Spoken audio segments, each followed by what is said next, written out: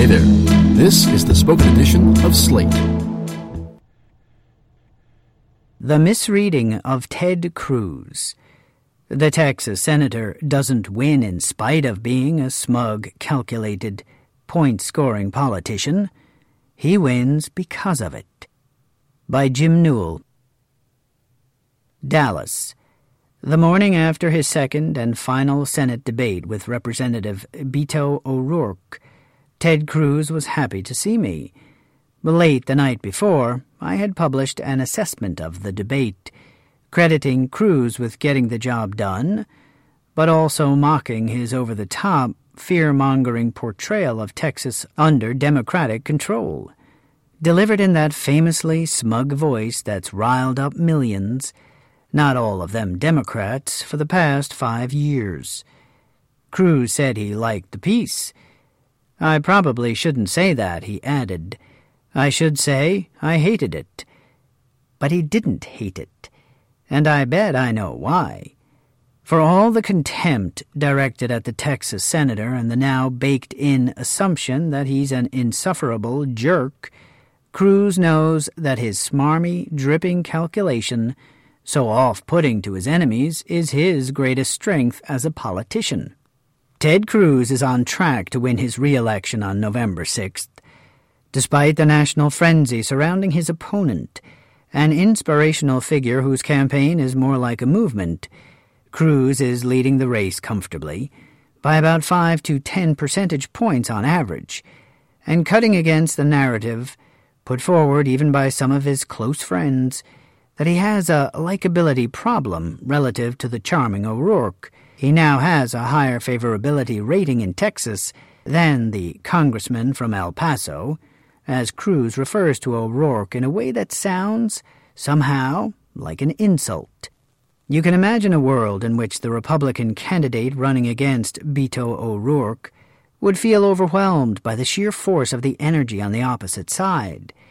That's not Ted Cruz. He's created his advantage ruthlessly, defining the previously little-known O'Rourke as too liberal for what's still a red state. It's the only message he has time for, and he does not stray. Even when the polls were closer, even when he appeared to be in trouble, even when a normal candidate would have felt a little distraught about being portrayed as a pathological demon to O'Rourke's authentic angel, some candidates allow themselves, fatally, to answer questions directly, while others only stay on message begrudgingly, perhaps after having touched the hot stove a time or two before. Cruz is the only politician I've seen who appears to enjoy the act of staying on message as one of politics' or life's grand pleasures. When Cruz complimented my debate write-up, it was just before his press conference at the San Antonio Police Officers Association, where he had been participating in a roundtable. Last night's debate, he said to the press, presented a stark contrast. It is night and day. Every Texan can see the choice in this election. Congressman O'Rourke made clear he's for higher taxes. I'm for lower taxes. Congressman O'Rourke made clear he's for more job-killing regulations, especially pounding oil and gas and Texas energy. I'm for lower regulations. I want to see the energy industry and the Texas economy continue to boom. He went on like this for a while, on every issue. It was deeply boring, but as Cruz knows, the candidate's primary role in a campaign outside of fundraising is a single repetitive routine, getting talking points aired on local television and radio stations. My fascination with Cruz's unbreakable discipline began when I followed him around New Hampshire during the 2016 presidential primaries. Not a single word, syllable, inflection, or chuckle would change between stump speeches. If a new syllable did enter the 20-minute speech, it wouldn't be because he decided to riff or loosen up, or just got too tired to keep it together. It would be because his data showed there were X number of voters in a particular county or town who put special emphasis on a particular issue. He does not say things that he has not calculated the pros and cons of saying, and he cannot be broken. Ask senators like Wisconsin's Ron Johnson or Tennessee's Bob Corker the same question 3 or 4 times, and they will eventually say something. Not Cruz. At the San Antonio press conference, one reporter tried to ask about Cruz's relationship with Donald Trump. "The president has previously insulted your wife. He said that you've done nothing for Texas," the reporter said. "Do you view him as a reliable advocate for you in this race?" "Well, listen," Cruz responded, in his trademark condescending tone. "I appreciate the media wanting to focus on political attacks from a campaign that was 2 years ago. I'm focused on the people of Texas. I'm focused on what we're accomplishing for the people of Texas. Texas is booming. We're seeing an economic boom that is incredible for the state of Texas with a..." and on and on. Cruz's relationship with Trump during the 2016 presidential primaries was the one moment that made me question whether he could not be calculated, and whether he, like a mere mortal, might be prone to allowing his anger to briefly cloud his political judgment. For a while, after he dropped out of the primaries, Cruz seemed to have trouble shaking a genuine loathing for Trump. It ran deep enough that, months later, he would put his career on the line during the GOP convention, refusing to endorse the president in his keynote speech on the convention's penultimate night. Why? The morning after that speech, he would tell the irate Texas delegation that Trump's tweet mocking the looks of his wife Heidi months earlier was behind his non-endorsement. Did Ted Cruz really allow a personal wound to define his political decision-making? This one time? Maybe not. A recent profile of Heidi Cruz in The Atlantic offers a much different reaction to the tweet than the one the Cruzes offered publicly. "These things don't bother Ted," Heidi told The Atlantic. "He's not saying, 'Oh, I feel so bad, they think my wife's ugly. You're so pretty, Heidi. You're not ugly.' Instead, she said of her husband's reaction to Trump, he's like, 'Ha, that was the worst move he's ever made.' If Cruz was, in fact, gleeful that the president made fun of his wife, that returns us to the common thread of any move Cruz makes, that rejecting Trump was a calculation. It does not seem crazy to think that Cruz believed Trump would lose the general election badly to Hillary Clinton, and that the senator who refused to endorse him on the convention floor would stand out brightly during the de-Trumpification of the party, putting himself on course for the 2020 presidential nomination.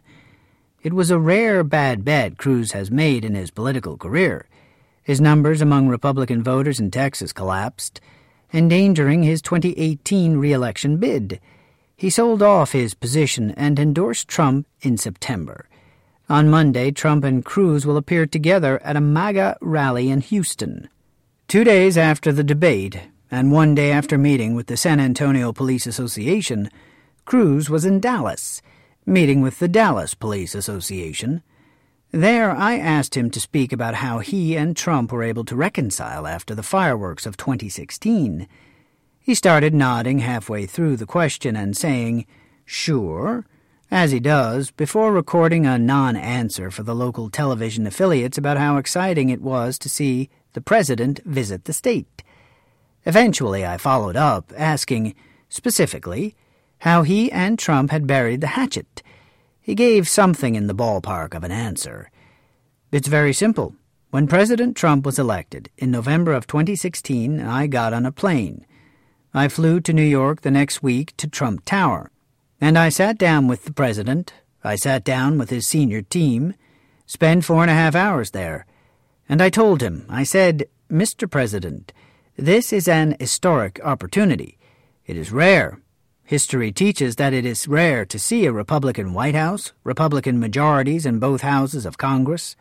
It's happened 4 times in the last 100 years. We can't waste this opportunity.' Cruz and Trump may have completely different political styles, each annoying to their antagonists in their own way, but there is one move they share in common. The personal rapport they may enjoy with individual journalists disappears the moment they move to a setting where it's politically advantageous to trash the media under questionable pretenses. So it was last Friday at the Fort Worth Stockyards, where Cruz was holding a rally. "We've got some journalists here," Cruz said, looking directly at the press pen, "where there were only a few of us. There used to be something called reporting of facts," he continued, making his case that the media has not been fair to him over a tax issue. If the media is saying that he's been misleading, then the media has been fair. "Facts matter," he said to uproarious cheers. "And even when the media are being little puppy dogs that repeat what you say, you don't get to just make up facts." Then, just like Trump, Cruz transitioned from self-assured media criticism to a call for his audience to own the libs on Election Day. "How many of you are familiar with Hippie Hollow?" "Hippie Hollow is the nude beach on Lake Travis," he said, talking about a lake near Austin. "But on Election Day, I'm going to make a prediction right now that Hippie Hollow will be empty as every leftist in Austin is down at the polls voting. So we need Tarrant County to counterbalance that to keep Texas red. By the way," he observed, "have you ever noticed at a nude beach the wrong people always show up?" If the polling is correct, Cruz will defeat the denizens of Hippie Hollow and earn his second term. Democrats in Texas, and perhaps even more so, nationally will be crushed, bewildered that the state with the handsome young guy on a skateboard could possibly re-elect such a nauseating, calculating, lying, amoral phony. Cruz will soak it up, knowing that he triumphed because of those traits, that what his detractors see as a giant festering liability is how he wins.